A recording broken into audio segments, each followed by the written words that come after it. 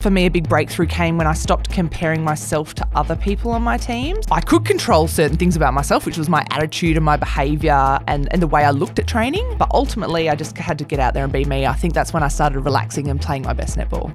Sometimes it's not about the destination. Winning championships, winning World Cups is absolutely amazing. But the things that I remember most is the journey. It's the fun things, the experiences, the connections that we had on away trips or change room antics, things like that. I studied and I worked and I did things which has helped me in the next stage of my career outside of sport. And I think sometimes female athletes are actually better when they get spat out the other side because we've had to work, so we know what it's like. We've had to juggle multiple things, so we just understand that that's just part of life. If I've got a new teammate or a new work colleague or I'm in a new environment, I want to get to know you and what makes you tick. I will ask you a billion questions because I'm curious. I want to know what are some of the things that we really align on, and then I'll jump on that because that's what gives me joy, having those conversations with you. Optimize performance through adapting your physical, psychological, and emotional state. Hello, it's Andrew May, and welcome to the Performance Intelligence Podcast, the podcast about all things human performance. Caitlin Bassett is former captain of Australia's national netball team, the Diamonds. Starting in the sport at the age of 11, she dominated the netball scene and is widely regarded as a competitive player, a strong leader, and a great teammate.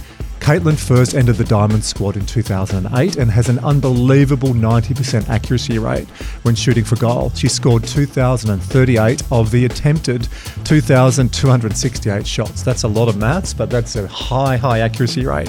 Caitlin is always looking to learn when it comes to leading teams, and in her words, "I don't pretend to be perfect, but instead focus on being genuine."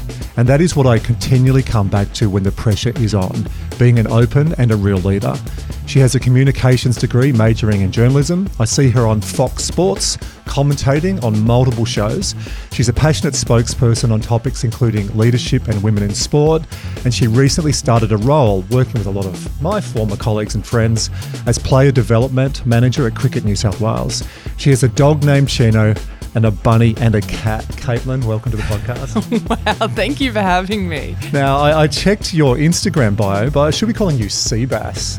It's quite funny. I've done some speaking the last couple of days, and I always think of myself as Seabass because Caitlin, there was 3 Caitlins in the national team when I was there, and so it just got really confusing. So Seabass was what I got named, obviously C for Caitlin and Bass for the first part of my last name, but I only get called Caitlin if I'm in trouble. So, yeah, it's a little bit foreign. I'll go with Seabass. I need to say, though, in my vintage, one of the movies we all watched growing up. Dumb and Dumber. Yes, Dumb and Dumber. I know, right? Yeah. Kick his ass, Seabass! Which is what I always think about. And it's so funny. And people are like, oh, do you like seafood? Do you like fishing? Like, no, I don't even like seafood. So, yeah. So you like the movie Dumb and Dumber? I love the movie Dumb and Dumber. Wow, yeah. It's all going to be downhill from here, isn't it? Now, there are so many topics we can talk about, and I've put some order together today. And the first one, number 1, is reaching potential. Number 2, I want to talk about training leadership. I know you believe you can train leadership, and you were thrown into leadership and you had to learn. I want to really pull on that string. Number 3, women in sport, and happy IWD. What great timing, Wiz. Yay. International Women's Day. Just coincidence, but we're interviewing on National Women's Day. Part 4, let's talk about athlete and career transition, both your experience and now what you're doing in cricket and other sports. And we'll finish with the performance intelligence baker's dozen. So let's go back. In the beginning, were you a standout talent? Could you see that you were, or could other people see that this young woman, Seabass, is going to play for Australia and captain Australia, which when you look at participation, women's sport, netball is the number 1 participation sport by a long way. There are millions, and I mean this, millions of young women who play netball, and men, because we've got now men. I used to work with the New South Wales women's team, the Sydney Swifts, but also the men's netball team many years ago. But to become captain when there's millions of people at grassroots, that's a huge achievement. Take us back where it started. Well, I definitely stood out only for the fact that I was 6 foot tall at the age of 11. So head and shoulders above everyone else in my class. And one of my teachers at school was actually a state league netball coach. I grew up in Western Australia, and so I'd never played netball before. I was into horse riding and maybe played a little bit of T-ball, but my ball sport knowledge was very low and my coordination was absolutely terrible. So I think he saw me, he saw my gangly arms and legs and thought, she's going to make an amazing defender. So he put me down the defence end and I tricked him. I wasn't a great defender at all. I probably didn't have that aggression that a good defender needs, like that want, that need, that desire. I always think of a good defender as like a terrier with a ball. They want to chase it. They want to niggle. And that's definitely not me in my style. I'm very laid back and relaxed, more about having a laugh and having a bit of fun. So, until you cross the line. Yeah. We'll get to that. You got a bit of white line fever going on there. This is true. I am quite competitive in some areas of my life. So, no, I was never a standout talent. I guess they saw potential in me because I was so tall, and height was a great attribute for netball at the time, and it still is. But I was very uncoordinated. My running was non-existent. You'd be embarrassed if you saw me run. And physically, I think it took me a very long time to develop my coordination. You're tall. There's not many people I look up to. There's not many women that tower over me. You 6'3", 6'4"? 6'4". I measured myself at work the other day because the girls and I always have arguments about it. So 194.5 centimetres. So, quite tall. Definitely not the tallest these days in netball. We've got players out there on court who are 6'6" and taller. And that's really exciting for me to see because back in the day, I was the only tall girl, and I struggled because clothes didn't fit me. They didn't make shoes in my size. Beautiful Asics shoes came out and the women's size went up to a 10 and I was a 12. So I used to wear men's shoes. The uniforms just weren't designed to fit me, and I guess a lot of the training that we did was really designed for the shorter, more mobile player, and that definitely was not me. So to go from 11 at 6 foot to captaining the Diamonds, there's a lot of steps in that way. When you look back, what were a couple of critical moments? And also, can you sort of put a lens on this? Because now you work with a lot of young men and women, and your role with cricket is nurturing a lot of talent. So what were some of those critical steps? And then how do you teach other athletes now to look for those signs or to really step into those signs? Wow. When I first started playing netball, I never even dreamed of playing netball for Australia, let alone being the captain. And leadership was never in my wheelhouse because I was always the youngest getting put up with the older women to play. I have to admit I was given many opportunities that I probably wasn't ready for. I got my first professional contract at the age of 16 and all my teammates were, like professional women in their mid-20s and things like that. So I was always, I guess, the little fish in a huge pond, and I did so much learning off other people. So for me, I guess I was super lucky in the fact that I had some great role models. The women around me really showed me what it was like to be an elite athlete. They showed me how to perform under pressure. They showed me how important it was to have life outside of sport as well and to challenge and chase some of my academic career choices. And so I guess I was really lucky that I had good role models because I could have seen if I had players who were disinterested in me or frustrated with me and how uncoordinated I was, or that I wasn't very fit or fast or strong, it could have definitely gone a different way. And then I guess as I continued playing netball, I just wanted to learn all the time. I was always just really eager to want to be better. I guess for me, a big breakthrough came when I stopped comparing myself to other people on my team. So I've been very blessed to play with some absolutely incredible athletes and ones that can do some just mind-blowing physical feats, and that was never me. And so I think if I gave up because I thought I could never be that, I would have never have got to where I got to. So I was pretty lucky in that regard that once I stopped comparing myself to others, which is hard to do in sport and in life in general, we're always looking at other people on social media. We're always, trying to emulate someone or look up to someone or want to be something that we're not. I think as soon as I just accepted I was who I was, I couldn't change my body. I could control certain things about myself, which was my attitude and my behaviour and the way I looked at training. But ultimately, I just had to get out there and be me. I think that's when I started relaxing and playing my best netball. That's a huge step to actually stop comparing yourself to others. So we'll double click on that C in a moment. The other C I want to come to is curiosity. What did your parents do? My dad is an electrician and my mum was a nurse. So, very, I guess, servant-based helping roles. And for me, growing up, they would come down and watch me and my sister play netball and my brother who played for a little bit. And they would always help out. They'd be cooking the barbecue, they'd be doing the timing and the scoring. And they really impressed on me about giving back and being humble. So, after a game, we'd help clean up, we'd help pack down the tents and we'd do all those things. And for me, that was just a normal part of sport, is everyone bogged in and everyone helped. And And so as I became more experienced and I, benefited off other people helping me in that way, I immediately wanted to give back because I was lucky to have that experience and people helped me, and I wanted to do the same so someone else had that experience too. But curiosity, once it's in you, you can't get rid of it. We had a coffee before we started today, and we're talking about a presentation you did yesterday, and you're asking me some questions on this technique, and then you met Wizard and you're asking questions on audio. Were you that annoying kid that I look at my son, love him, love your arch. Why? How come, Dad? And at his young age, everything is why. I give him now 2 questions and then he has to think a little bit. Were you one of those kids asking why, pulling it apart, understanding? No, not at all. I was like that bookish kid who played the clarinet, who was, hid her head in a book on the weekends or every time we drove in the car. So maybe I was asking those questions internally and searching for the answers myself through research and reading. But I think as well, curiosity for me is a bit of a deflection because I don't like attention. And I know that sounds really weird. I'm 6'4", gigantic blonde girl who works in media, who played international netball. Have you read your bio? Yeah, I know, right? And so I don't really love that attention. I don't ever want the focus really to be on me. I'm curious about learning about other people and what your experiences are and what your life is, because I find that really interesting. So I guess maybe that's where my curiosity comes from. I saw that over coffee today. You kept turning it back to me. I said, no, Seabass, come on, this is about you. Not deliberately. I like learning. I love learning. I know that's the stupidest thing to say, but I find so much joy in learning other people's stories. And that's what I love so much about doing what I'm doing in the media and interviewing other talent, is hearing everyone's unique story. I find that fascinating.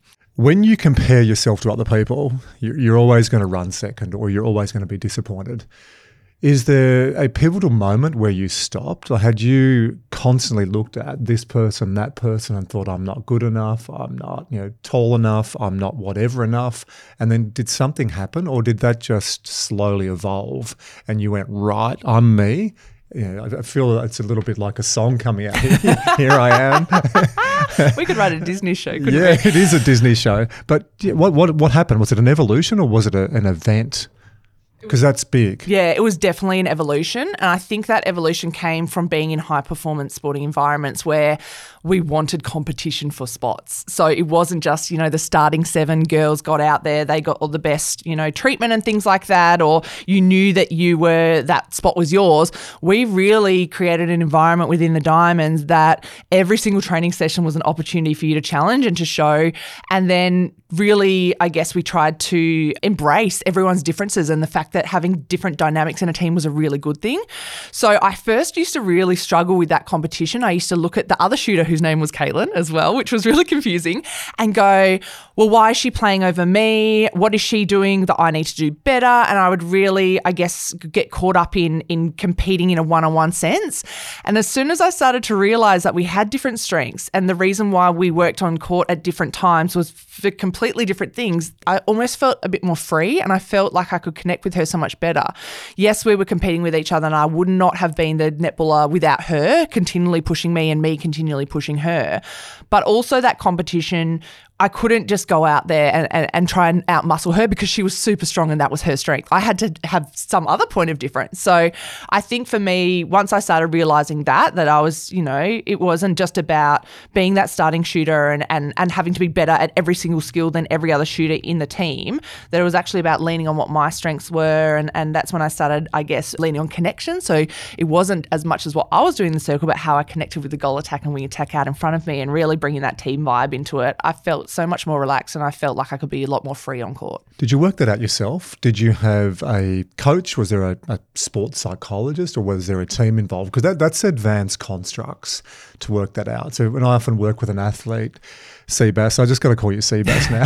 Do it. I will ask, what sort of work are you doing? That's evolved to actually get to that learning, knowing where you are, even knowing whether you're an introvert or an extrovert, which we'll talk about specific to leadership. Did you have coaching on that? I did. I was really lucky that I had an amazing coach from a young national level, Lisa Alexander, who ended up becoming the national coach with me. So we had a really good connection and we used to have really open and honest conversations about selection. That was part of my role when I was captain. And so I was highly aware of, different strengths of different players and my own strengths, which was fantastic. But then I also did a lot of work with the psych in Perth as well. And she absolutely changed my thinking about everything. I was very negative. I had a lot of irrational beliefs that I kept telling myself. I had a lot of negative self-talk that was really holding me back. And it got to the stage I just felt like I was coming back to square one. Every preseason I would be beating myself up because I knew that it was going to be hard, and I knew that it was going to be frustrating because I wouldn't be able to bench press as much as the other girls. I'd always be at the end of the running drills in the pack. I'd always be struggling when we did fitness. And I was like, I can't keep doing this. Like, if I want to make netball my career, I can't keep beating myself up like this. So luckily, through my player development manager, Angie Bain, she put me onto this amazing sports psych in Perth, and that just kind of started that, cognitive awakening for me. And having that it's a gift at a young age as well, because I always say there are 3 parts you can train as an athlete or any high performer. You can train your craft, and that's the tactical, and it's just the craft, what you do, netball. The second is the body, and strength and conditioning coaches have been big in sport for 15 or 20 years. The third is the brain, and what used to be when I was an athlete, long time before you, but if you were stressed, anxious, depressed, if you weren't performing at your peak, I'll go see the psychologist and sort your shit out. It was more problem or deficit focused. It's now moved to skills based. The work I do with rugby league players, boxers, and a whole bunch of athletes is we front load the cognitive skills in a non-pressurized environment. So then when the heat is on, you draw on them automatically. So you had that without even realizing it. Yeah, and I was really lucky. And to be honest, I totally get that, because as athletes, we don't get to control many things in our life. We get told what to eat, what to wear, where to be, what plays to run. Everything is micromanaged for us. So, when you have emotions or feelings that you don't know how to deal with, to have tools to be able to help control them and take back that power is so good, because you don't get a lot of control in your life. So having those little things that you can control, you kind of cling to. And yeah, for me, it was finally not just being led by my emotions all the time, actually feeling like I can control them. That gave me a lot of confidence, especially before a big game. I was always worried, I'd have a tough day, or, mentally something would happen to me in the warm up and then I'd crumble for the game. But once I learned some of those skills and started to kind of unpack why I was thinking this way, it gave me a lot more confidence that, if something did go wrong, that was okay. I could help fix it, or I could help move past it to still perform well. We all have emotions. Sometimes you get had by your emotions. And when you stop the fishtailing, you realize, hey, this is normal.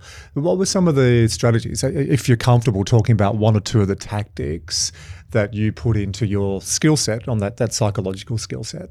Yeah, so funnily enough, when I was growing up, no surprise, I was always really ashamed of my body because it was so different from everyone else's. And I would get on the train to go to school every morning, and I would constantly hear people whispering about how I looked or how tall I was, or, strangers would come up to me all the time and make a comment or ask how tall I was, which for them, I guess they were being curious, like I like to be. But for me, I found that as a bit of a personal attack, especially as something I was so self-conscious about.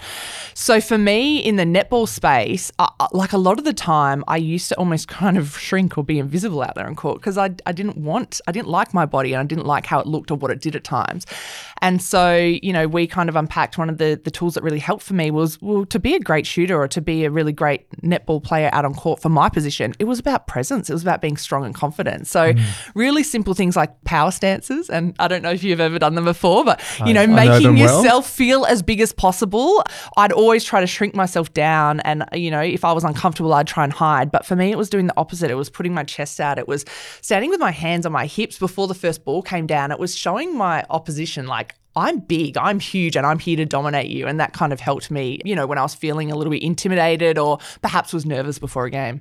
So it was acknowledging it's a gift rather than trying to blend in and hide. What do you see now?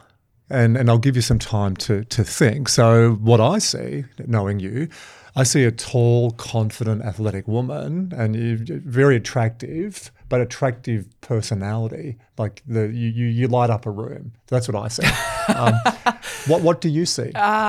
It's funny because this was not in the notes, this right? is fine. This is what I love I'm always happy to go off on a tangent. But this is what's great about a conversation, because you just said something that's thrown me a little bit, that you weren't comfortable, and I can't help but think accepting you, who you were, not worrying about others, has been a huge foundation for your success. Yeah, I think for me, the acceptance that I can't change about what people are going to say to me, I can really, once again, comes back to the control. I can't control what you're going to say to me or a stranger's going to say to me, but I can control how I was going to react. And so a lot of the time, my reaction was embarrassment, shame. I'd want to go home and just jump into bed and, not stand next to other people because I felt like I was towering over them, or they would make a comment about how huge my hands or feet were. But actually going, do you know what? I'm going to flip that. And yes, I am tall and I can't change that, but I'm actually not going to let that ruin my day. Otherwise, I'm not going to have any form of life, am I? Being tall is actually what got my foot in the door with netball to start off with. And to be honest, standing out now in this everyday life, people dye their hair crazy, they get piercings, they get tattoos in order to stand out. And I just naturally do that just by being me. So I try to kind of embrace it these days. I guess the personality part, growing up, I was very much the ugly duckling. And so I felt like I had to wow people with my personality. My dad has a very sick sense of humour. So I grew up with a lot of jokes and laughing and fun.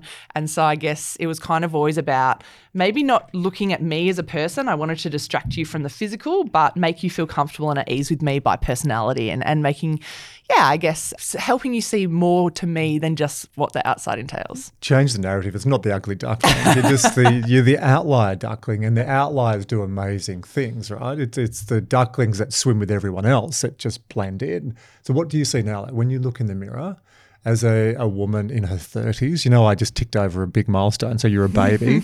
What do you see when you look in the mirror? What do you see? What do you think? Wow. I see someone who's aging very quickly, because while you're playing sport, it's like you're almost freeze-framed in that moment of your life. You're always, for me, I started out being the youngest, so I always emulated the older girls, so I pretended to be older.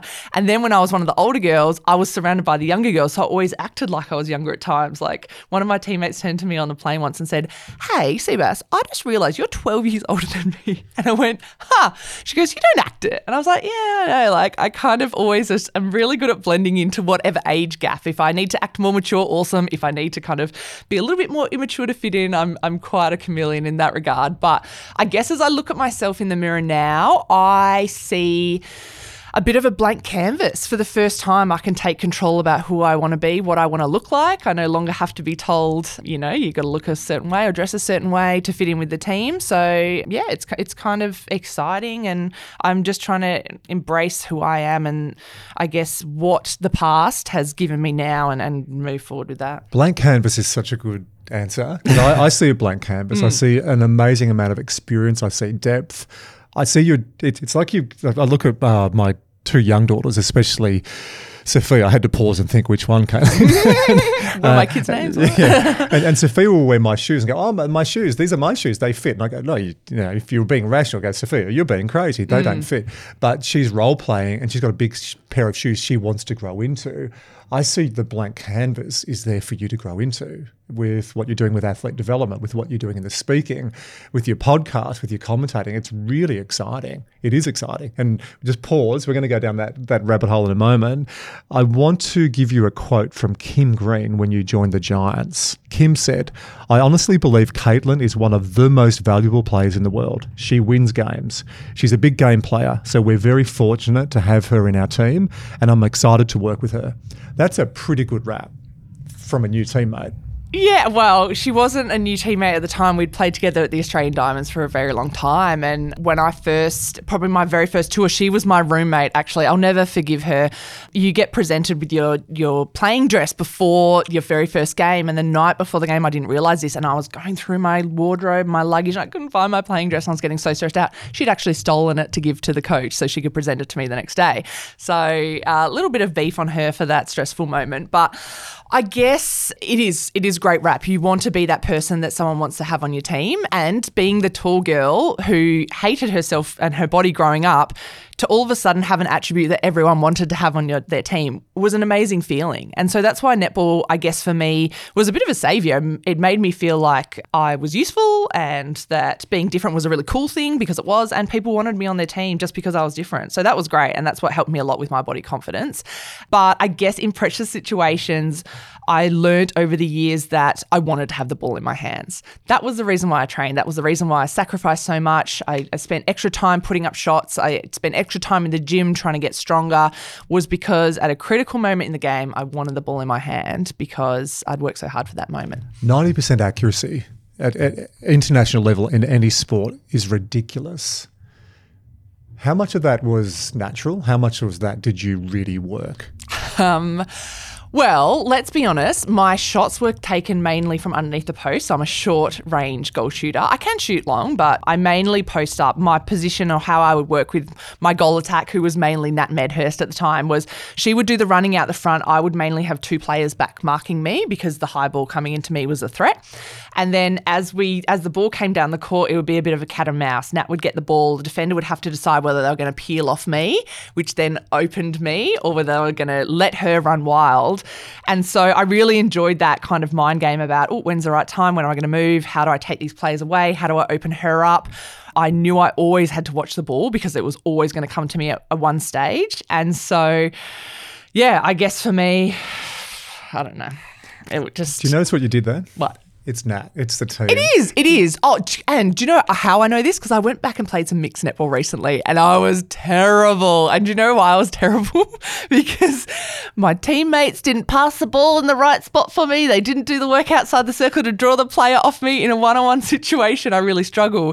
I need the team around me to do the things to open me up. So, yeah, I was really lucky that I got to play with players that made me look good. That's an interesting post-game analysis. Yeah. Are you sure this is Caitlin Bassett? What was the debrief like in that mixed netball? When it was like, why did we lose by 10 goals? We've got this giant girl who used to play captain for Australia on our team. And I was like, yeah. Fire up, Seabass. I was like, yeah, I can't actually run outside the circle when these things happen. I need you to get the ball here and look in here and you need to put it in this exact spot. And so, yeah, like we had really tight structures when I was playing with the Diamonds and, at my club level team that I knew exactly. It was like chess game. If she was going to move there, I would move here. If she went here, I would be in this position. If she had this look on her face, I knew I had to be ready because the ball was coming in. Things like that. I really enjoyed about netball. It was more than just a one-on-one, she's stronger than you, so she's going to out-jump you, or she can shoot 50 goals in a game, so their team's going to win. I was like, well, no, that's not the case. How can we kind of flip the narrative? Perfect segue into leadership. You're just natural at bringing other people into the conversation. And I know from when you were captain, that is what a lot of your teammates, what the media said, that you were very focused on empowering others. 11-year-old, you're 6 foot, you've gone through, you've made 16-year-old, you made the state team or the train-on team, then you become in the Australian team in your early 20s, then you become captain. How did you then transition from playing? Because I'm working with a few players at the moment in a few different sports who've been made captain at a young age, and they're shitting themselves because they're going, well, I've got my game, so let's use rugby league as one player's example, and I know what to do. Now I'm looking after 16 other men on a weekend. How do I do that? So what did you do to learn about leadership? What did you do to become a great leader? So for me, I didn't actually get a leadership position until I was, I think, 27 or maybe even 30. I was a little bit older. So I'd done a lot of those things before. And I think a lot of the anxiety in leadership from young players is that they're still trying to work out their own game and they're still trying to work out their own performance.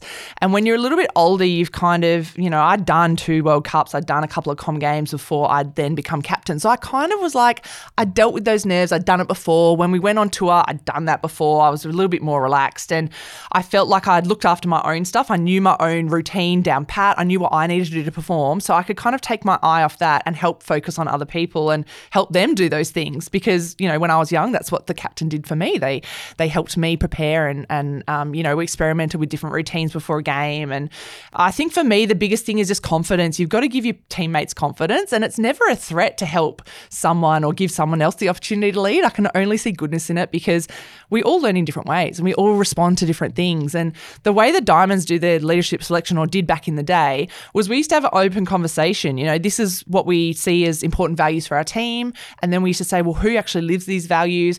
And so if your teammates were talking and saying, we want someone who does all the 1% and does this, and then they don't mention your name, that's a great conversation opener for you to go and sit down over a coffee with them and be like, hey, what do I need to do to show you that I do these 1%ers? Or what do you need to see more from me? Or you didn't mention me when you talked about inspiration. What does inspiration look to you?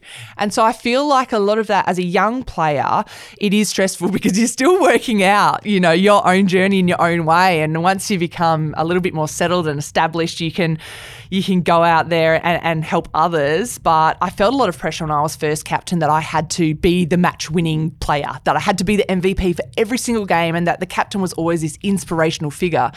But you don't have to. We're breaking the mold these days with leaders. Leaders look like something completely different than it was back in the day, which was maybe the best player who maybe had some poor behaviours and didn't do the right thing, but they could win the game for you. So that was great leadership. Of example in sport, Exactly. And I won't break any confidence codes in teams I've worked with, but there's some leaders I look back on and go, yes, mainly he, when you're talking about leadership and poor behaviours, is an amazing player, but he does not have a meta awareness about other people and leads on the field by example, but off the field has no idea.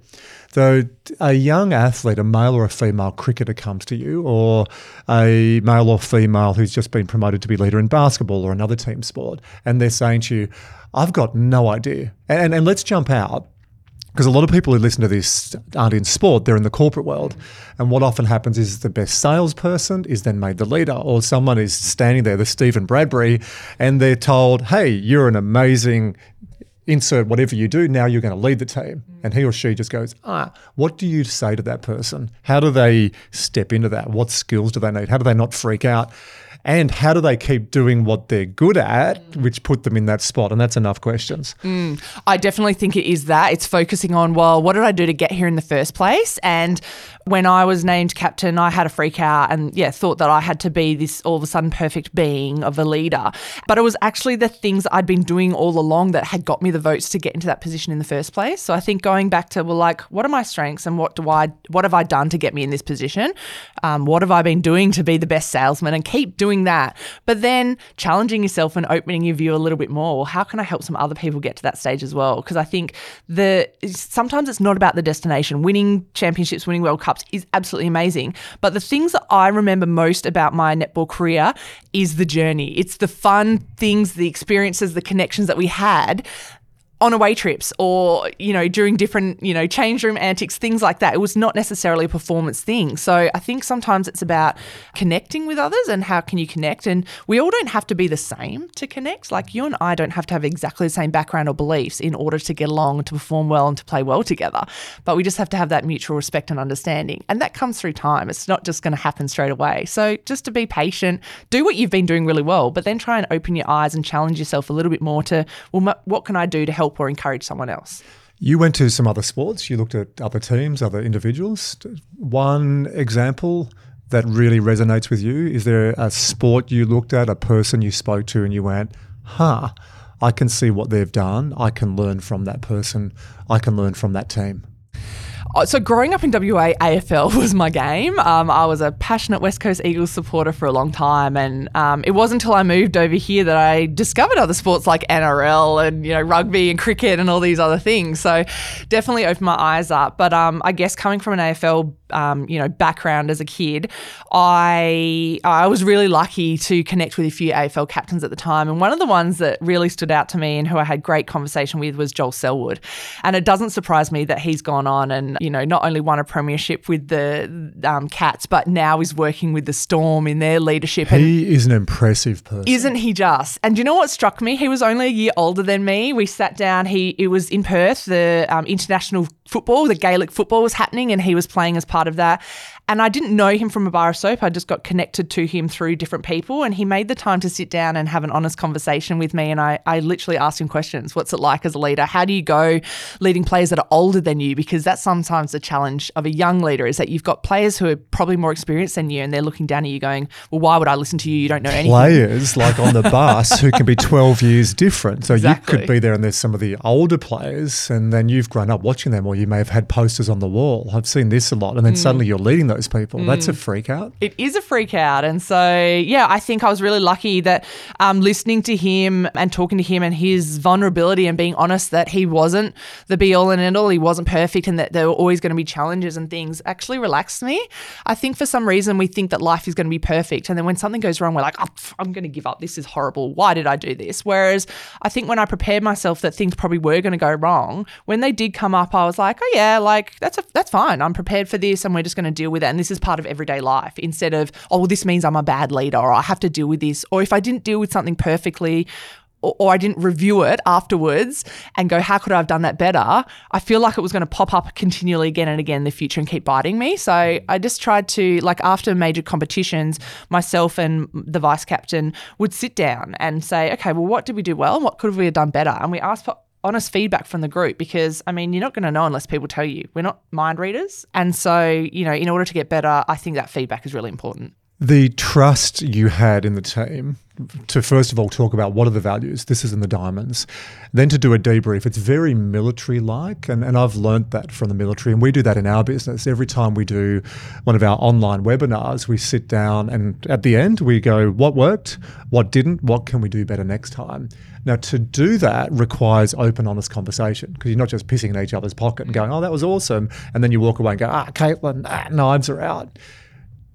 Did you learn that from Joel, or did you learn that from Lisa, or did you learn that from other coaches? Because that again is a really open, transparent, difficult at times with the conversations form of leadership. No, it was definitely something we did working with leading teams through the Diamonds. And yeah, Ray McLean. Yeah, I love him to bits. I was fortunate to work with Dave Misson at the Sydney Swans, just doing I was a rabbit running in the off season, but I've done a lot of work with Misso in different teams. He's now general manager of football at St Kilda, and yeah, the influence he had on the Swans back then and other sports is massive. So that's interesting to hear that was Ray. Yeah, it was Ray, and he was incredible. And I think he was unsure coming into a female sporting environment how it would work. And sometimes when you get lots of females together, I know this is really stereotypical and horrible, but we can be quite emotional at times, and we have a lot of perfectionistic ideals and things like that. And I think for him coming in, it was a real experiment, and it just worked perfectly. Like when we started connecting with one another, when we started understanding how powerful it was to have an open and honest conversation, that feedback was feedback. It wasn't positive, it wasn't negative, it was just putting it out there on the table, and started doing proper reviews all the time, and not just saying, oh, that was perfect and everything was perfect. Yeah, like you said, pissing in each other's pockets. That's not going to make us better. At times we had to pull back because we can be very critical of ourselves, and especially in an elite environment, you can get super nitty-gritty on some really tiny details which aren't helpful. But I think having the general overview of every single training session, we said stops up, keep. What do we stop doing? What didn't work for us in that session? What do we start doing? What needs to be more? And what do we keep doing? What's working really well for us? And we kept coming back to those keeps and trying to grow those keeps as big as we could. You have a junior young punk who's just come in. You're captain, you're the big dog, you're the Seabass, and they say, Seabass, you need to stop doing this. How does that go down? That's fine. I'm like, wow, good on you. You've had the balls to have that chat to the captain. I think one of the things that Ray imparted on us was that it didn't matter if you were the most capped player in the team or if you were the rookie coming in, everyone was equal and everyone needs to be treated the same. And I found that really refreshing. And part of the way that we helped grow that was we gave everyone a role in the team. It wasn't just the captain that had to go and do stuff or the vice captain. Everyone in the team had a different role that they could, take on board as their own and make it their own. And so we had some girls who took charge of the warm-up. We had girls who took charge of social activities. We had girls that took charge of uniform, which was the most boring thing, and I had to do that as well. But we really empowered players to kind of take it and run with it and make the team what they wanted to make it. They weren't, just passengers and being told what to do all the time. That we wanted you to be free to be who you were, because that helped our team massively. And we wanted to hear your voice because that also helped our team massively, and different people see things in different ways. So yeah, if a young player said to me, I hate when you do that, I'd be like, wow, okay, cool, let's sit down and have a chat about this. Like, this is maybe why I do this. Why do you not like this? What are your experiences in this situation? And kind of unpack that and understand. Because I think sometimes until you have a conversation with someone, you might not know that it's really triggering for them if you yell at them, or they might want really concise feedback. So when you kind of sugarcoat it or give it to them a bit fluffy, they don't like it. So I think having that conversation is really good for communication purposes. You know, there are some people listening to this who work in a bank or a consulting firm or in a government agency, and they're a leader by title. They're freaking out now. How dare someone at a lower level talk to them? If you haven't been used to that process, it is confronting. But when you have been involved in that and when you see that process, it just gets you elevated to a whole different level. We need to get Ray McLean in, because the influence he's had on Australian sport and young men and women who've gone on to work in this space is phenomenal. So we've got to get Ray in and pull on that thread. Do you speak German? Ich will nicht. No, I don't. Oh, just a bit of music German, but that's all. Okay, good start. Den wunderschönen Monat Mai. It's going well. I think she spoke about my hair is looking really lengthy and I need to straighten it. Mitfreud and Schadenfreude. Are you familiar with those two Okay, words? yes, because I've just listened to Brené's Brown Atlas of the Heart, and they were two concepts she talked about, and I wanted to do a little bit more research. So please tell me some more. I wrote about this in Matchfit. Schadenfreude is what we know, because Schadenfreude is often in journalism one of your hats, and it's pleasure in other people's misery. Australian captain fails in this innings, or banking executive on his backside, on her backside, blah, blah. And people go, ooh. And the psychology behind that is when you're living a life not on purpose, you don't feel like you're connected, there is pleasure in other people's misery. There's a whole psychology around that. The opposite, and not a lot of people know, but Mitfreud is pleasure in other people's success. When I see you talk and your eyes light up when you're talking about young women, young men you work with in different sports, you are so on Mitfreud. So you have helped other people grow. It's why your teammates say nice things about you. Where does that come from? Because I see a lot of competitive athletes are like, screw you, screw the world. I'm here and I'll climb over, I'll claw, I'll punch, gouge anyone to get to the top. You're different on that. I think it definitely came from, that's what I experienced when I was young. So I tell a story. It's very embarrassing. When I first started playing at 16, I got put in the gym for the first time. They're like, sweet, Seabass, you're going to go do bench press. I went to push the bar just as a warm-up, 20 kilos. I couldn't even lift the bar off. So we went, okay, so the trainer put the 15-kilo bar on. I couldn't even push the 15-kilo bar. So the trainer goes to the cupboard and gets the broomstick out. So I did my first year pushing the broomstick. Do you know what? When I got to do the actual 15-kilo bar and then the 20-kilo bar, the people that were most happiest for me, I was still deeply embarrassed, were my teammates, because they saw improvement. They saw how hard I was willing to work.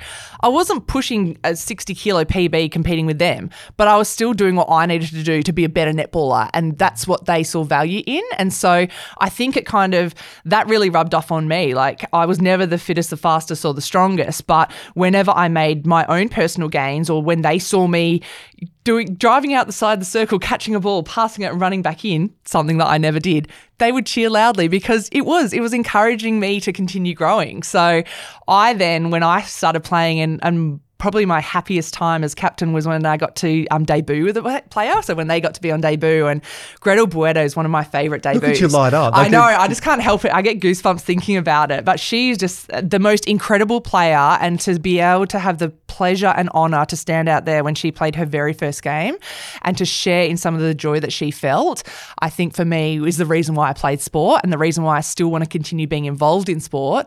While I no longer play, I can still be involved in someone's journey and making it a really positive experience for them. What do you bench now?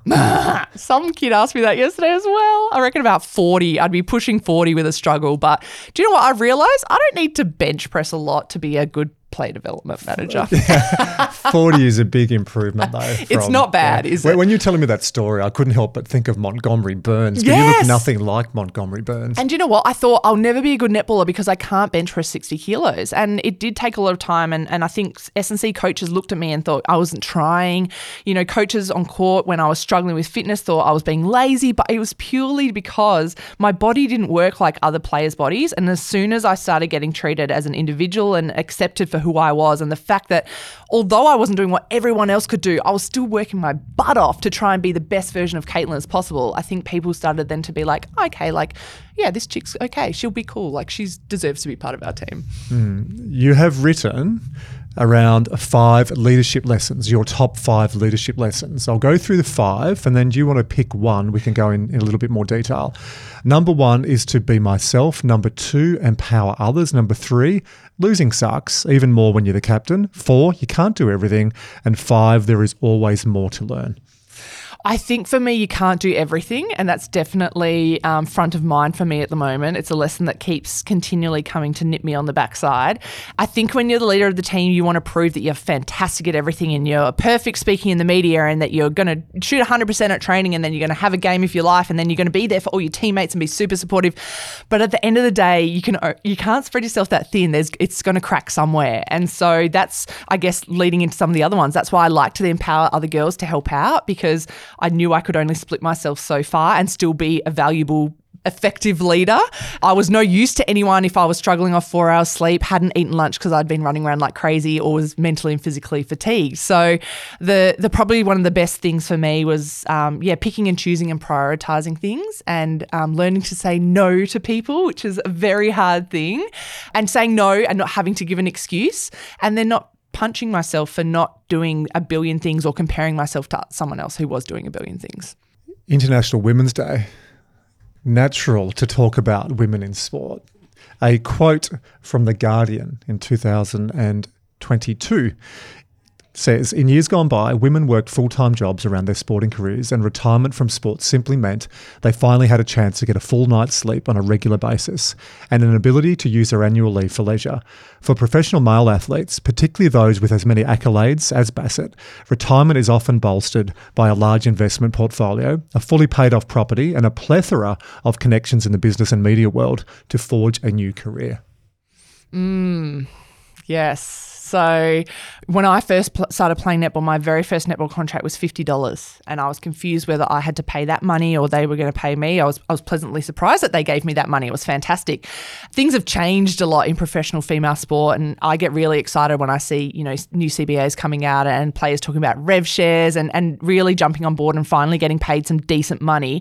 But for me, when I first started playing, that was reality. I couldn't change it. I unfortunately knew lots of athletes who, probably retired early because they wanted to have a family, and to be able to support that family meant they had to get a full-time job. So, and that must have been hard, because netball, number 1 female participation sport in Australia, and then you compare that to the other big sports and participation, cricket and AFL.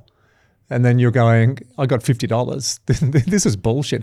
My son said to me a couple of years ago, he said, Dad, and this is what I love about education now with young kids, as far as diversity and inclusion, they're questioning, like, why did this happen? So Archie said to me, Dad, do you realise when Nance, my mother, was a young girl, that she could probably only do nursing or work as a receptionist? He said, isn't that unfair? And he said, do you know that a lot of women now, they still get paid less than men? Why does that happen? Isn't that, like, at that stage he was 9 or 10, and I think there is hope, because you got young boys and girls who are growing up, much more equality, much more inclusion, to the point they don't even talk about, oh, that's my friend, he's from China, or that's my friend, she's from Singapore, that's my friend Raj, that's my friend Caitlin, and they just get on with it. So there is hope that the younger generation is totally thinking differently around this. But that must have been tough for you, though, forging that, the work you've done, and then you see Joel and see the career and the money he's made. You've worked as hard, if not harder. Yeah, I think it's a blessing and a curse. Like, for me, it was all I knew. I had to work to play netball. And I think that's what weeded out the people who weren't really genuine and passionate in netball, is that to be there, you had to really want to be there. It's not like you were getting paid heaps of money. And sometimes I look at, say, like State of Origin and the amount that players get paid and think, I wonder if they said, no, you're not going to get paid at all to play. This is just for the pride. And this is for just being a part of this amazing, 3-game series that means so much to so many people. I wonder, no one would say no, do you reckon? Do you reckon any player would be like, I'm not getting paid, so I'm not going to do it? I reckon the players that are really into it, yeah, they would just play. Exactly. But I pause. I think it's so grey now in sport that it's just become, hey, I'm playing at the top level in a lot of male sports and I deserve I think when it becomes an expectation, Yes. that's where you have some challenges. And women's cricket, you're seeing this now, a lot more money in the game. How good is it now with the IPL, seeing our young Aussie female cricketers on hundreds of thousands of dollars contracts, but there's still a gap between everyone else. It's moving forward. But in women's cricket especially, it's where men's cricket was 15, 20 years ago. It's semi-professional for a lot of women. They are getting paid, but it's not going to set them up to buy a house and to do what they want down the track. So there is still a gap and there's a catching up. Back to your question, it's really hard. I think in men's sport now that it has had that level of money, there's just an expectation now that we deserve to get it. I do believe, though, what makes a difference between the great and the good, it's intrinsic. It's on purpose. I would do this even if I didn't get paid. Oh, it's a bonus that I get 7 figures. Yeah, I think for me the importance is that it's continually moving forward. The ones that played before me got no money whatsoever. So the fact that I got paid a little bit of money and then we really fought hard during, my career to get more media rights, to get more money. So the girls now have something that they can build upon for the next generation. And it's really easy, I guess, to sit back and go, oh man, like they get paid so much more money than I ever got paid, and they're making more money in a year than I made in 10 years. But also what they're creating now is opportunities for me to work in the media and for me to get paid to commentate or for me to get paid to do podcasts and journals and things like that. So there are other opportunities that come to you from the work that you do earlier on.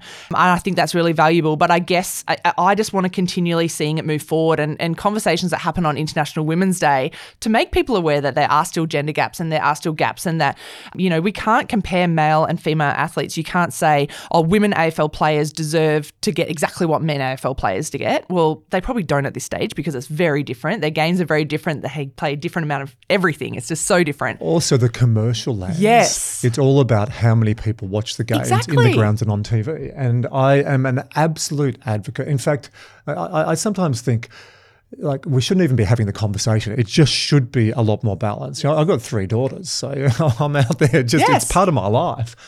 But there is a reality that is sometimes missed in the conversation. The women's tennis, absolutely. It's at the level. It's got the rights. So it's got the coverage and the TV. They're getting paid the money they deserve to pay. At AFL will come up, but that's, I think, an argument sometimes where people say it should be parity.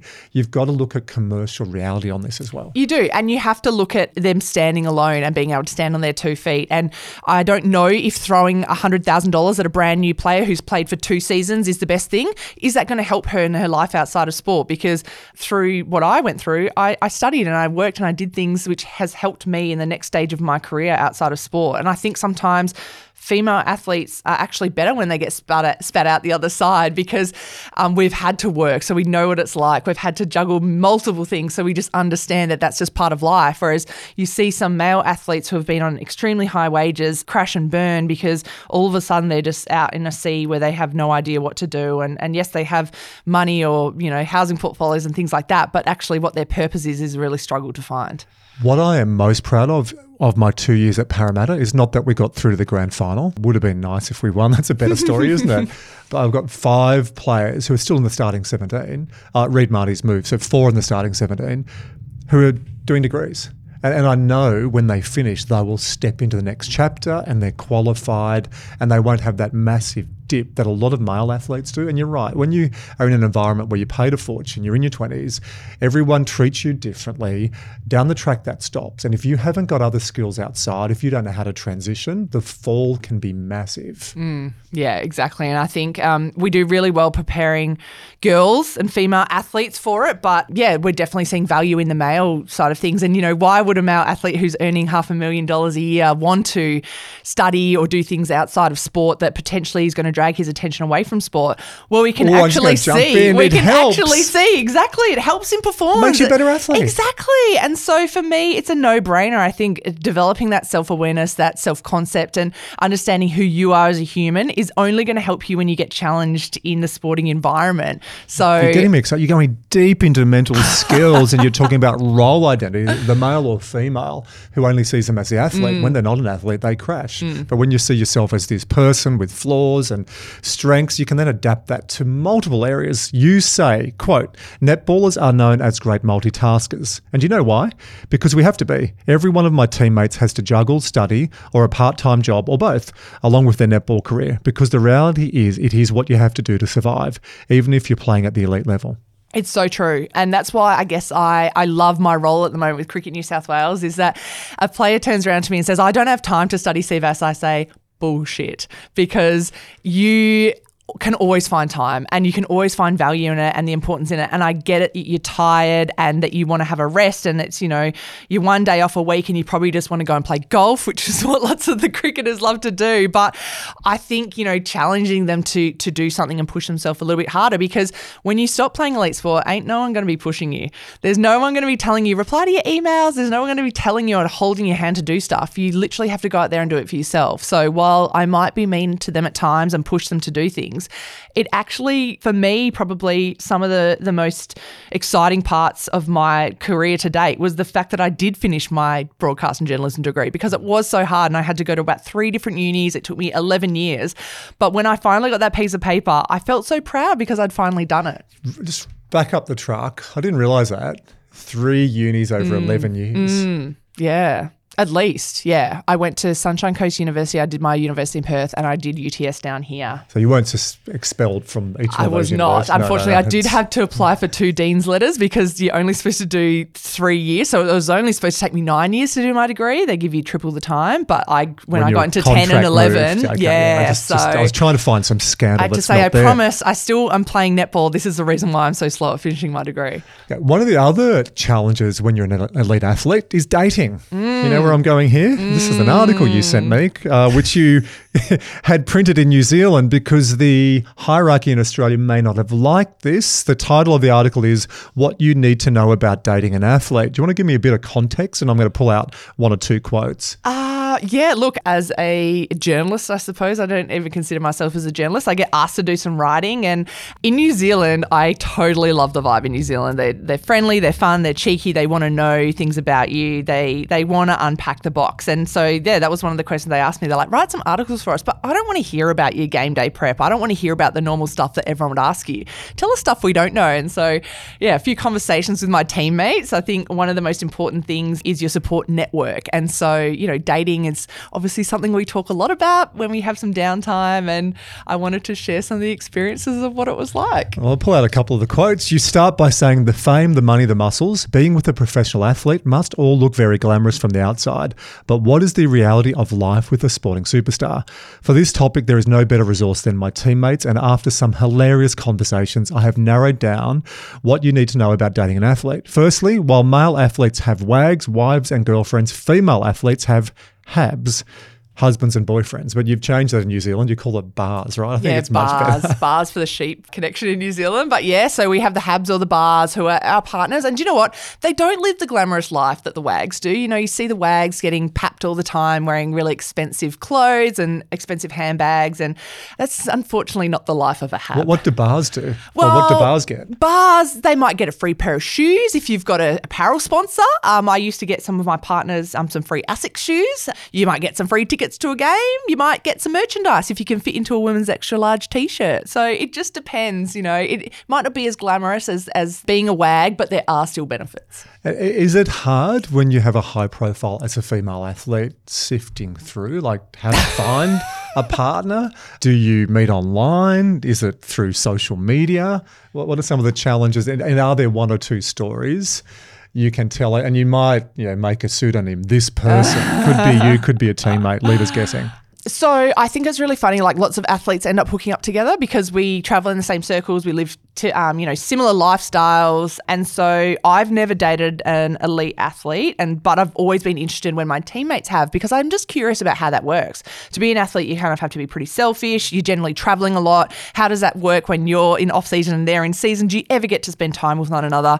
At the moment, I've got Melissa Healy and Mitchell Stark, one of the players that I work with. And I'm like, when do you ever see your husband? Well, I think he takes time off and goes over the Ashes, and he's a great supporter. He went over to the Com Games to watch her wordplay and things like that. And I think that is absolutely beautiful. He's a bit rare, Mitch. He is a little bit, yes.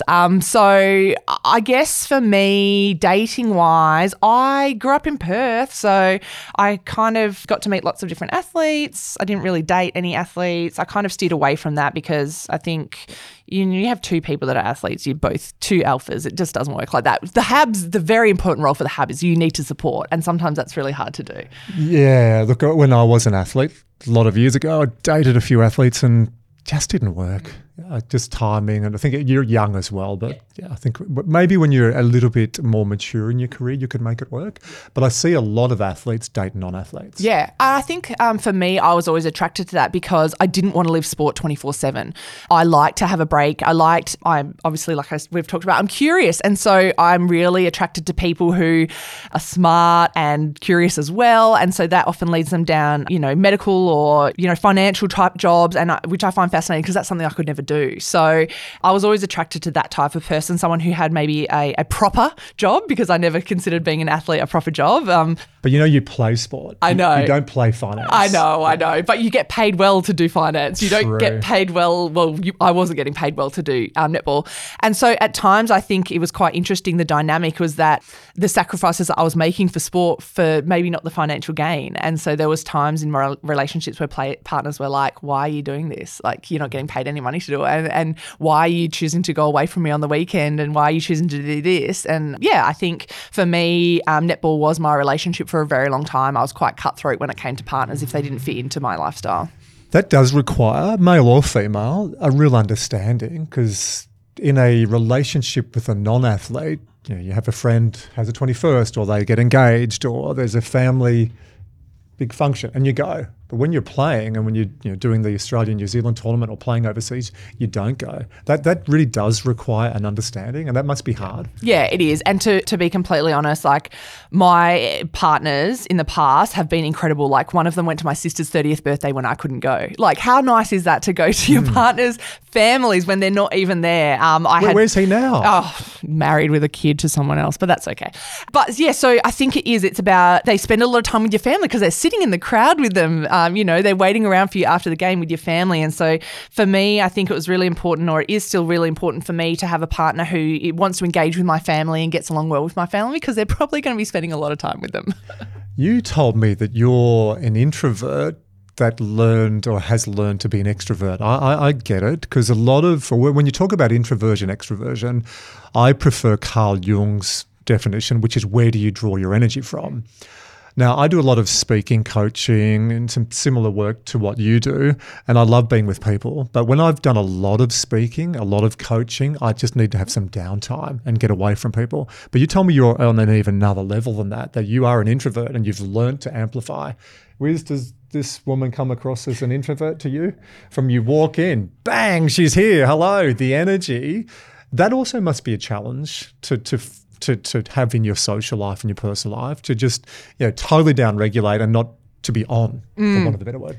I love that word, because I literally messaged my sister last night and said, I'm exhausted from being on the last 2 days. And it is. I know I'm an introvert in the fact that at times I have to psych myself up. I have to prepare myself. I'm going into this environment and I'm giving them a version of me that I don't live 24/7. So it does take a lot of energy. But for me, how I recharge is being by myself. Over Christmas, I didn't go back to Perth to see my family. I actually took a week where I got a beach shack down at Minyana and didn't talk to anyone for a whole week, and it was absolute paradise. You're not talking for a week? Absolute paradise. I had a book, I had the dog, I had the beach. I was in my happy place. And so that really reinforces, I love being around people. I love collaborating with people, obviously playing as part of a team. I spent so much of my life being surrounded by people, but when you've been on tour with 12 girls for 22 days in a row, to go and get a coffee by yourself or to drive your car by yourself and just have your own thoughts playing in your head is awesome. I'm going to send you an article, and it's about Beyonce, and you didn't think that I was going to send you an article about Beyonce right now, and listeners are dropping off by the droves. But Beyonce has a stage name, and I read this and I've used it recently with Tim Zhu. So Tim's got his big fight coming up against Harrison this weekend at time of recording, and he's doing a lot of media. And I won't get into details, but he has a name now we've worked on that he steps into when he's doing the media, and it's not Tim Zhu. So Tim steps out of the car, the taxi, however he gets there, and steps into the stage name. And I saw this article with Beyonce, and he read it and went, I get that, because when you have to be on for media, for sponsors, when you're doing all the work at Fox, it's bang, like we're in the studio, it's just you and I. But when you're there and it's going live, there's no margin for error.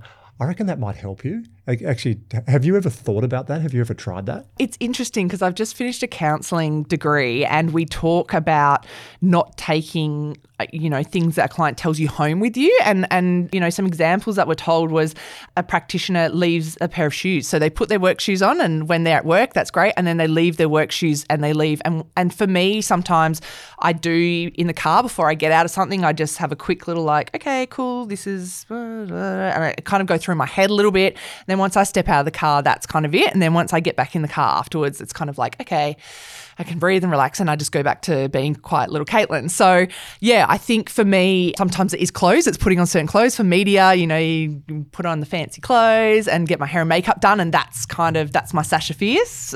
But I think Sasha Fierce, that's Beyonce's. Yeah. So, but I think for me, it's kind of a little bit more, even just by acknowledging that before I go somewhere, if I sit in the car for 2 minutes and decompressing and preparing myself that way. I don't need to send you the Beyonce article. You do. I do. I know. How did you work that out? I think I was very highly, highly anxious around training, and I used to get very upset before I used to go to training. And so I used to sit in the car before I got out of the car, and I would have to calm myself down physically. And so then it kind of came just a work on for that. Once I dealt with some of my anxiety, it wasn't about being that stressed. It was still about preparing myself mentally. What do I want to get out of this session? I know this is going to be really challenging. What am I going to do? Kind of just giving myself an internal pep talk before I got out there. What is fascinating talking to you, and I'm looking forward to listening back to this to pick up on some of the messages, because when you're interviewing someone, there's the content and you listen back and go, oh, you can really listen into it. You've worked out so much of this over the years around these constructs. Some of them are quite simple for people to work out. Some of them are really deep, but you have the alter ego. You know about role identity. You have learnt how to be calm. You've learnt this introversion, extroversion dance. You have a role identity. You're not just the athlete. And the ultimate is confidence. And you've obviously had trained confidence as a construct. It's two components. One is doing the work. Two is backing yourself. When you stepped in to be captain of the Diamonds, you'd done the work and you backed yourself. You're really good at connecting with others. You're mindful. You're present. You've got drive in there as well. The tick, tick, tick going through all these constructs. It's a really good example. Have you ever thought about that? No, I hadn't. And all those things you said are super flattering. So thank you. I think they've always been a learning as I've gone along, and just, mentioning the counselling degree, the last 3 months I've been working on that. One of the theories that we talked about was rational emotional behaviour theory, which is challenging irrational behaviours. And so for the first time, you look at your own life and you use your own life as an example for how you can help others.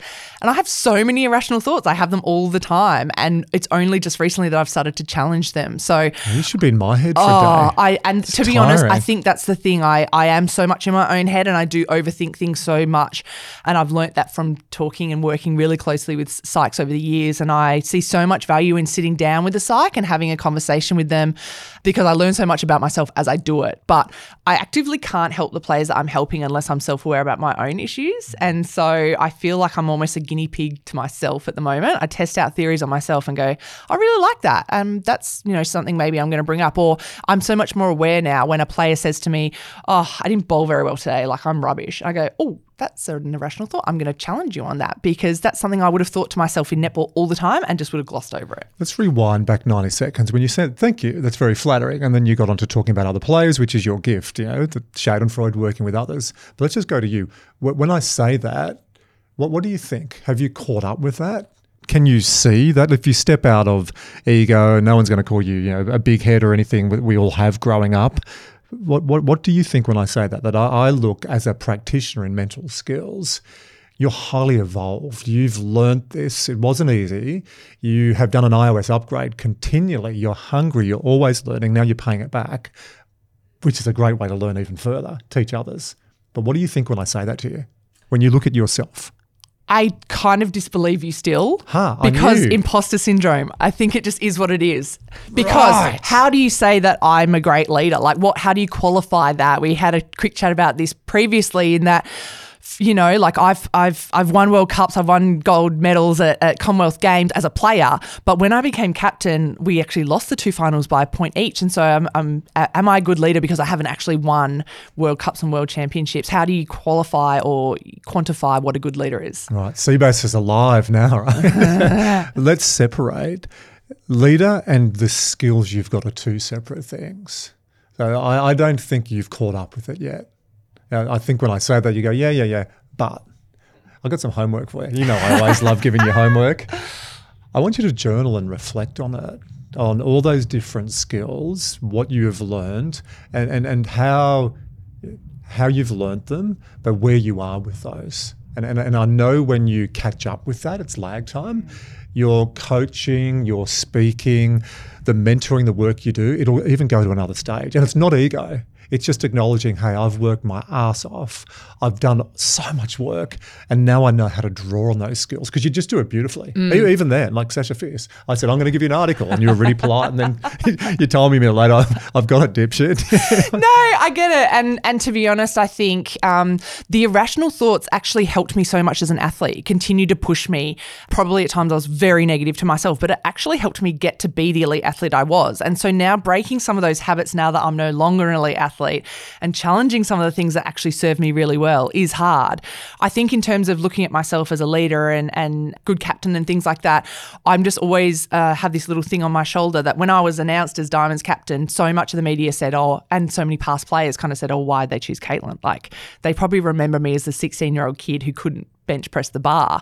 Lots of people, I think, saw me for certain behaviours in my past and still judged me on that. And that's why I think leadership is learnt and you can evolve your leadership is because, when I first started playing netball, I had no clue what was going on and I had some really poor behaviours.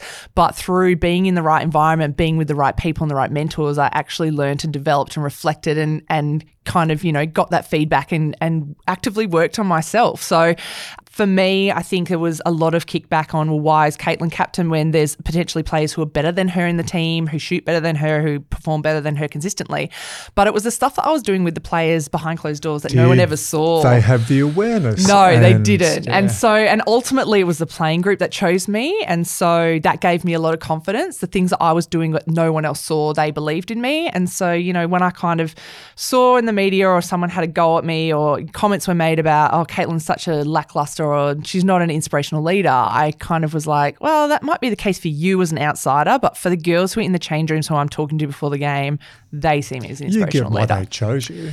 Yes. Even now, you would have had time since you finished playing to think more about that. I think the work you're doing with cricket is really helping foster that because just some of the conversations we have, some of the feedback I hear from your colleagues, they just said you're just connecting on an amazing level, especially with young women, because you've got experience, but it's not like, hey, I was captain of the Diamonds, but then you've also got stories and a humbleness around it as well. That's why you were chosen.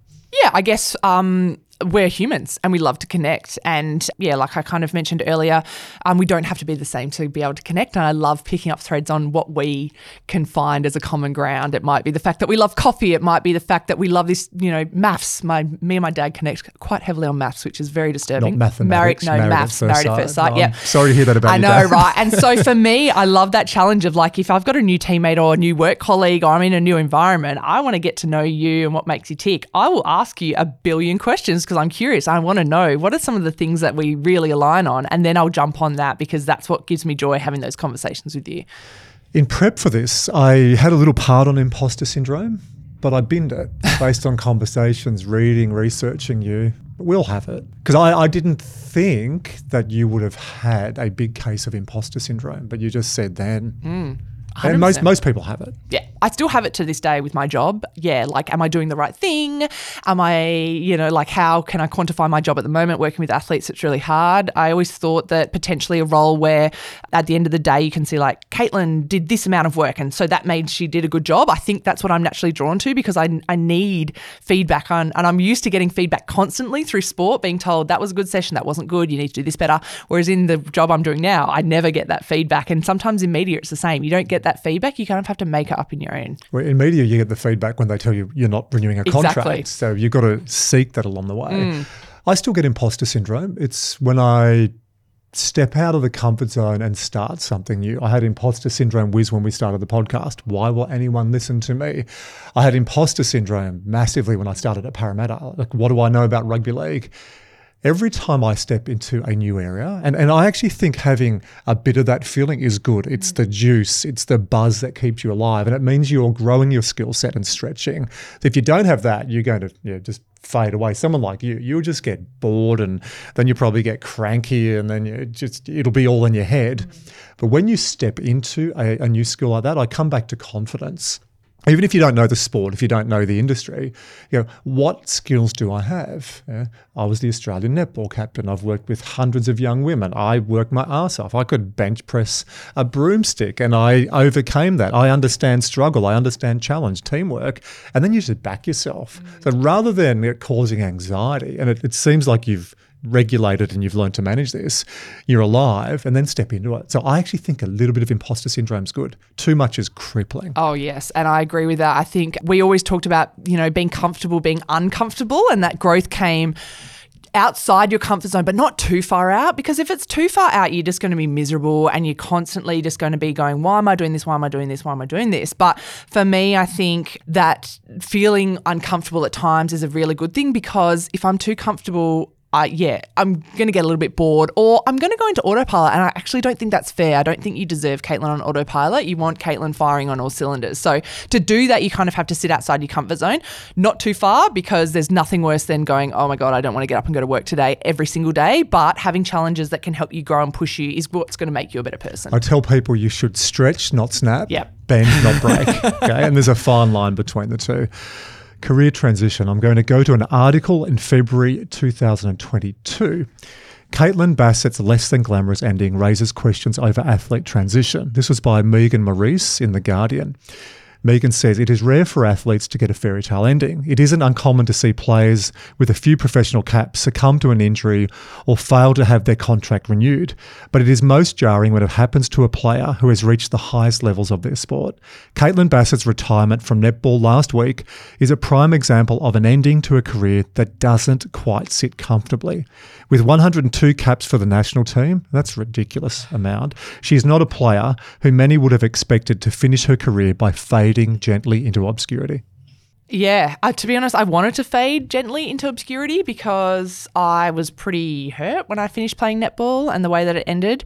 I think we do glamorise fairy tale endings so much. We don't often talk about the challenges that people face, or potentially what is next for players who don't get to choose the way that they finish their sport. So that's definitely something that I've wrestled with over the last 12 months since I've been transitioning out of netball.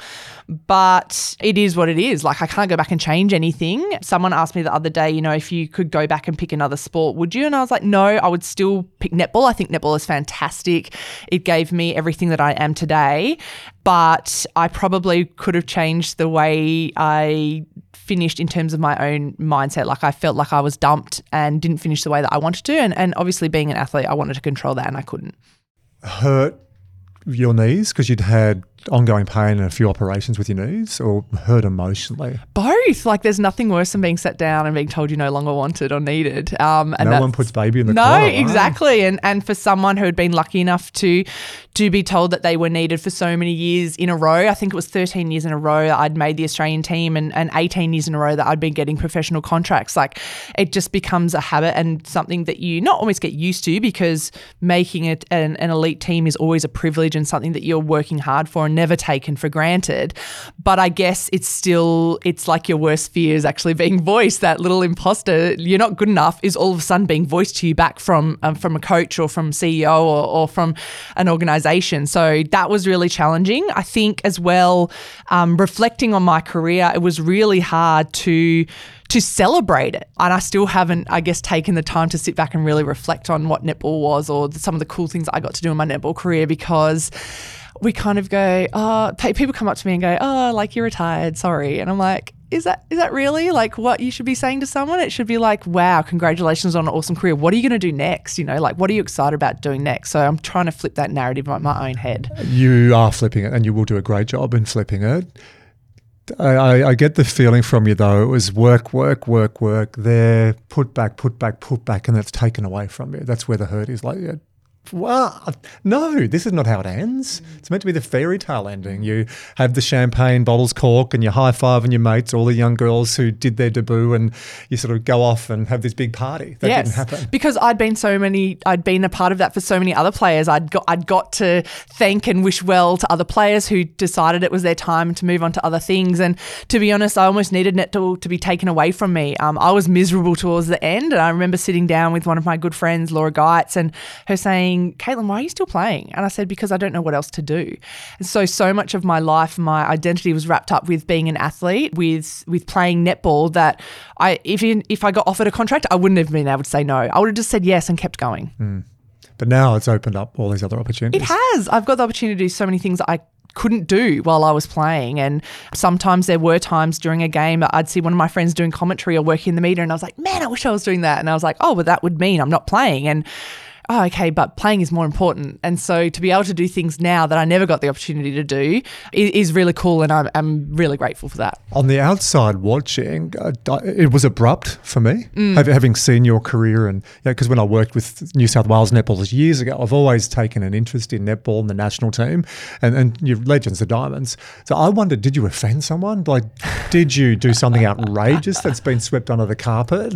Or was it just a closing that maybe could have been done a little bit differently? Yeah, I think it definitely could have been done a little bit differently. I had called Netball Australia the year previous and voiced some issues that I was having, and the fact that there was no opportunities for Australian players going around in Australia, and that I wasn't happy at the club that I was playing at, the Giants, and I wanted to get out, and what other options were there for me. And they kind of said, oh, well, don't worry about it, it'll be fine.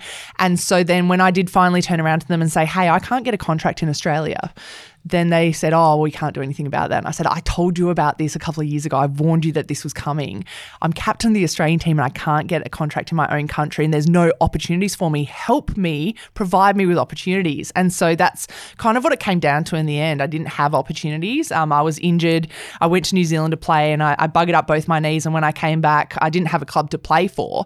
But they were all off decisions that I made off my own back. And at the end of the day, I'll always stick to that. I made my own decisions, and whether they be good or whether they were bad, they led me to where I ended up finishing. But I think the hardest thing for me was, like I'd worked with Lisa Alexander, who was the coach of the Australian Diamonds for so many years, and had such a good relationship with her. And I guess when Stacey Marinkovic came in, she had a different idea for the way that she wanted the team to be. And I wasn't part of those plans. And I guess you can't do anything more. I couldn't I couldn't reverse time and go back and change my knees or fix my knees. I just was where I was at the time. Time heals all wounds or all challenges. Do you have closure on it yet? No, God no. My plan was to play netball at the Commonwealth Games. That's what I was preparing for. That's why I moved to New Zealand, so I could keep getting game time, so I could come back and get another contract in Australia and challenge and win a gold medal, and then finish my career on a high. But it didn't work out that way. The plans didn't work out that way. So while I look back and go, oh man, it didn't work out that way, it doesn't mean all the other things that I did in my career were useless or a waste. Like, I still got to win and go to amazing tournaments and lead a fantastic group of women. And for me, I guess the people who care most about me and the people that know and that were there with me at the time, they get it, they understand. I don't need to impress or prove anything to anyone anymore, but I definitely felt that probably last 6 months. I was part of the commentary team back here in Australia when we did World Commonwealth Games, and I felt like I still wanted to be there. It's hard. That must have been challenge emotionally, because you're there on the court side. You got a headset on and a microphone in front of you, and you're not out there with the ball and or the uniform. And I think it's challenging as well when you see players who are your age or older than you, or potentially, we're seeing so many more players now coming back after having kids. And so there definitely are some players that are so well deserving, have been given so many opportunities and options to continue playing. And at times I was frustrated because I thought, I've given you so much to this sport. All you need to do is continue supporting me. And I didn't feel like I had that support. But like I said, I'm not angry or bitter about how things finished up. It is what it is. And I understand more than ever now that not everyone gets the fairy tale ending. Were your knees or are your knees okay? Could have you been out there playing at the Com Games? I could have. I wanted to give it a crack. And I think that's what it came down to. I came back to Australia. I had no contract. I was offered a training partnership with the Sydney Swifts and I wanted to do that. But I also had to get a full-time job because a training partner only gets paid $5,000 and I couldn't afford to live in Sydney on that. So it got to the stage finally when I was like, do you know what? I'm sick of pushing down every door. I feel like I've done everything. I'd spent, so much time doing rehab one-on-one. I went to Perth and got surgery. I did everything possible. I actually can look back now and not regret not doing everything that I needed to do to get back out there. Because you're captain of an Australian team, an iconic team. I can't imagine in rugby league, rugby union, that a captain is then just the following year doesn't get a contract. What happens in AFL and rugby league a lot as well is you hang around the club. So a club will say, hey, Seabass, come hang around. You're a good chick. We love having you around. Good for a yarn. You go down to Perth sometimes to recharge. We get that. You're a bit of an introvert, but come and hang around. That doesn't happen in netball, does it? No, it doesn't. And to be honest, I wouldn't want to have done that. I've always pushed for selection, pushed for a starting 7 spot. The reason why I sacrificed so much time was because I felt like I had a purpose out there on court. And so if I was just there as an extra or, hey, help us along. And if I did have a purpose, we need you to really support this young player, or we want to use you both and you're going to kind of groom her up to be the next you, I would have totally embraced that. But I think for me as well, valuing other things in my life, and that I'm so lucky that I have other passions to pursue and other things that I get excited about. And so when the netball door closed, it just opened up other doors for me. I appreciate your honesty. When I said, have you got clothes? You go, no, you almost jumped at me down the microphone. I look forward to a year or two down the track after you've had time to make meaning. And making meaning on any part in our life is when we come up with new mental models. There is a real lesson, a learning. It's part of what you're already doing with young women and young men in the work in cricket. I reckon in time. In fact, I'm going to come back and ask you in a year or so, well, where are you at with that now? Yeah. And I'm very mindful of that. When I finished playing netball and I was stuck here in Sydney because the border had closed in WA, I got the job at Cricket New South Wales and I probably didn't take the time that I needed to just be. In a perfect sense, I would have dropped everything here in Australia and gone travelling and just tried to lose myself and come and get some of that closure and some time, but I haven't had that. So at some stage, while I'm kind of juggling other things, I'm looking to do that at the same time, and I find it cathartic talking about it. I still see a psych and have conversations. I'm still working on self-identity because I feel like it's more important now than ever. I love putting a bit of background music. Wiz, the greatest showman. This is me. That's you. Here I am. Yeah, look, love me or hate me. I think I used to try really hard to try and please everyone, but once I just started to be myself, and I love the old adage, once again, Brené Brown, fitting in versus being yourself. Fitting in is great, and you try and mold yourself to be a part of something else, but for me, what I found real pleasure in is being able to be myself. So, can we organise a party? Let's. I'm serious. Did you have a party? No. Why not? I'm not a partier because I'm a loser. You're not a loser. Why don't you organise your own party? Get those people close to you. It may even just be a dinner. Yeah, I will. It's definitely going to be something I do with my family at some stage. Yeah. 'Cause I think that can help. It's because you haven't had the clinking of the glass. Yes. Of orange juice. I can see that brain is still processing, isn't it? Yes, indeed. It's always going to be. It's always going a million miles an hour. But it's not your story. It's part of your story. This is true. And this is why I'm, I guess, excited about helping other people. And there are definitely things that happen in the background that I'm not privy to, and I push really hard for. But at the end of the day, I think it was my time. I just got sick of pushing. All right, let's wrap up on the Performance Intelligence Baker's Dozen. 13 questions about you. The first block of questions is all about your favourites. So number 1, your favourite song or band? Oh, I was just going to say genre. I'm like an old school noughties, 90s. I listen to Triple M 90s is probably my favourite. So, yeah. I love the 90s too. And number 2, your favourite movie? Oh gosh, I love a thriller. So anything like a little bit intense that I have to think about. Also Top Gun. Like, hello, I'm such a big Top Gun girl. How good is the new Top Gun as well? I know. Oh, Val Kilmer, he breaks my heart. So yeah, I love Top Gun. Number 3, favourite book? Ooh, once again, I love a true crime. So I do love reading true crime novels. So just anything that's based on a true story that's crime related. 4, your favourite possession? I wouldn't say my animals are my possessions, but definitely the pets. There's just something about them. They're cathartic. They're my therapy. I tell them all my stories and secrets, and they listen. Well, they say animals are like having a therapist. They are. Question 5, your favourite food? Can I say coffee? Is that a food? I would literally drink that for breakfast, lunch and dinner. How many coffees do you have a day? I try and limit myself to 3. Question number 6, what time do you wake up and go to bed each day?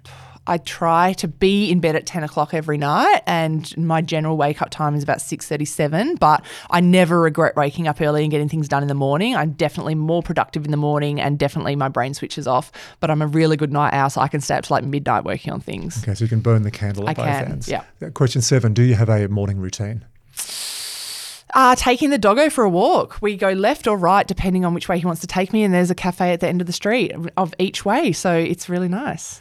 8, what does your weekly fitness schedule look like now? It's exercise every day. For me, it's something that I haven't been able to break that little habit of that control of feeling like I've got something that I can control. So I'm lucky I've got the gym at Cricket New South Wales. I've got a Fitness First membership. I love doing the Bay Run. And so, yeah, just something every day that gets out and gets moving makes me feel like I've made the best of that day. Question 9, tell me one of your favourite or one of your go-to productivity tips. This is really contradictive. So sometimes it's collaboration. So I'll, if I sit down and other people are working, I'm like, yeah, let's all work. This is great. I love it when the cricket girls come in and do their study because I'll sit with them with my computer and get my emails done. Also, I get distracted easily and I like to chat. So sometimes it's like no TV, no music, dead silence. I just have to lock myself away at home to get the work done. Deep work. I get that. Connect when you need to, collaborate, and then just go into a hole and do your work. Question 10, your most vivid childhood memory. This is an interesting one. I will always remember my dad, a bit of a trickster. We've got a very good relationship. We're still very close. Crawling along the ground, I reckon I would have been about 6 and I was making cookies with mum and he was crawling along the ground trying to sneak some of the cookie dough and I just screaming with laughter. I was sitting on the kitchen bench at our old house in Perth. Yeah, just something vividly that I'll always remember. You light up when you talk about that story. I love it. I love food. Question 11, what's the biggest adversity you faced and what did that teach you? I guess, like missing out on a contract or retiring. And it's, still something I'm dealing with. What has it taught me? That I am resilient and there's so much more to me than just being a netballer. There certainly is. Question number 12, what achievement or achievements are you most proud of? Yeah, my degree is definitely one of them.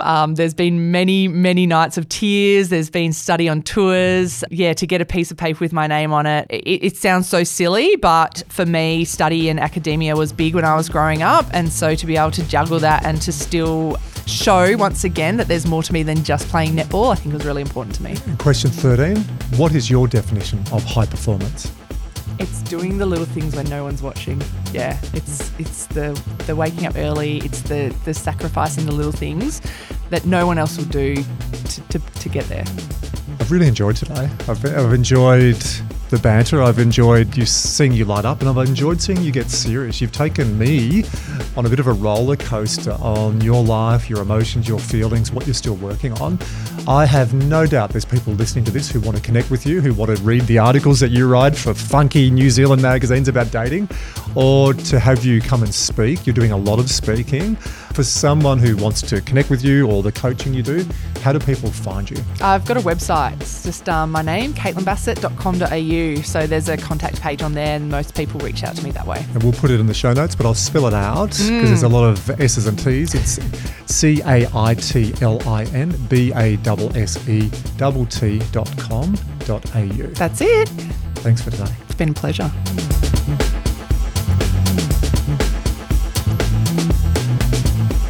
Hey, it's Andrew, back for a wrap of this podcast. I really hope you enjoyed this episode. I loved it. I really enjoyed listening back to Caitlin's domain expertise with a lovely blend of study and also practical experience, and giving herself, or she has had time to catch up and now teach this to others. And you could hear the thought bubbles. I could feel the thought bubbles in the conversation. That became even more apparent when I listened back to it. I was also impressed just how evolved Caitlin is in the area of mental skills. And while I talk about 12 essential mental skills, starting with the base level, moving into state management, and then higher order performance psychology constructs, it was really interesting when I mentioned self-talk, or when we're talking about role identity, while Caitlin didn't call it that, she had actually worked this out herself. And I think one of the classics was, Wizard and I were debriefing on this, when I mentioned creating a narrative or an alter ego, and she was so polite, but when I mentioned Beyonce's example of Sasha Fierce, and then at the end of that, Caitlin said, "Oh yeah, I've done that," rather than saying, "Hey, idiot, I already know what that is." So humble, and I really think Caitlin was catching up with just how much work she's done as we continued to talk throughout the podcast. It's also a really good example of high performance in any domain, whether it's sport, media, military, arts, music, whatever it is you choose for mastery, you've got to do the reps and the sets. And Caitlin has been doing reps and sets for 15 to 20 years. Now she has an articulate way, she has such a natural way of teaching that to others. So if you're wanting to improve, if you're wanting to go to a higher level in your performance, exactly the same, you've got to do regular reps and sets. Final message, and I know you hear this like I hear this in every podcast, we would love a rating and review. Can you do me a favour? If you've listened to this episode and thought, I got at least one great piece of information from Caitlin, can you go to iTunes, can you subscribe, and can you also leave a comment? Because that really does help us with some of the commercial discussions we're having behind the scenes, which helps us continue to power a high quality podcast for you to listen to every week.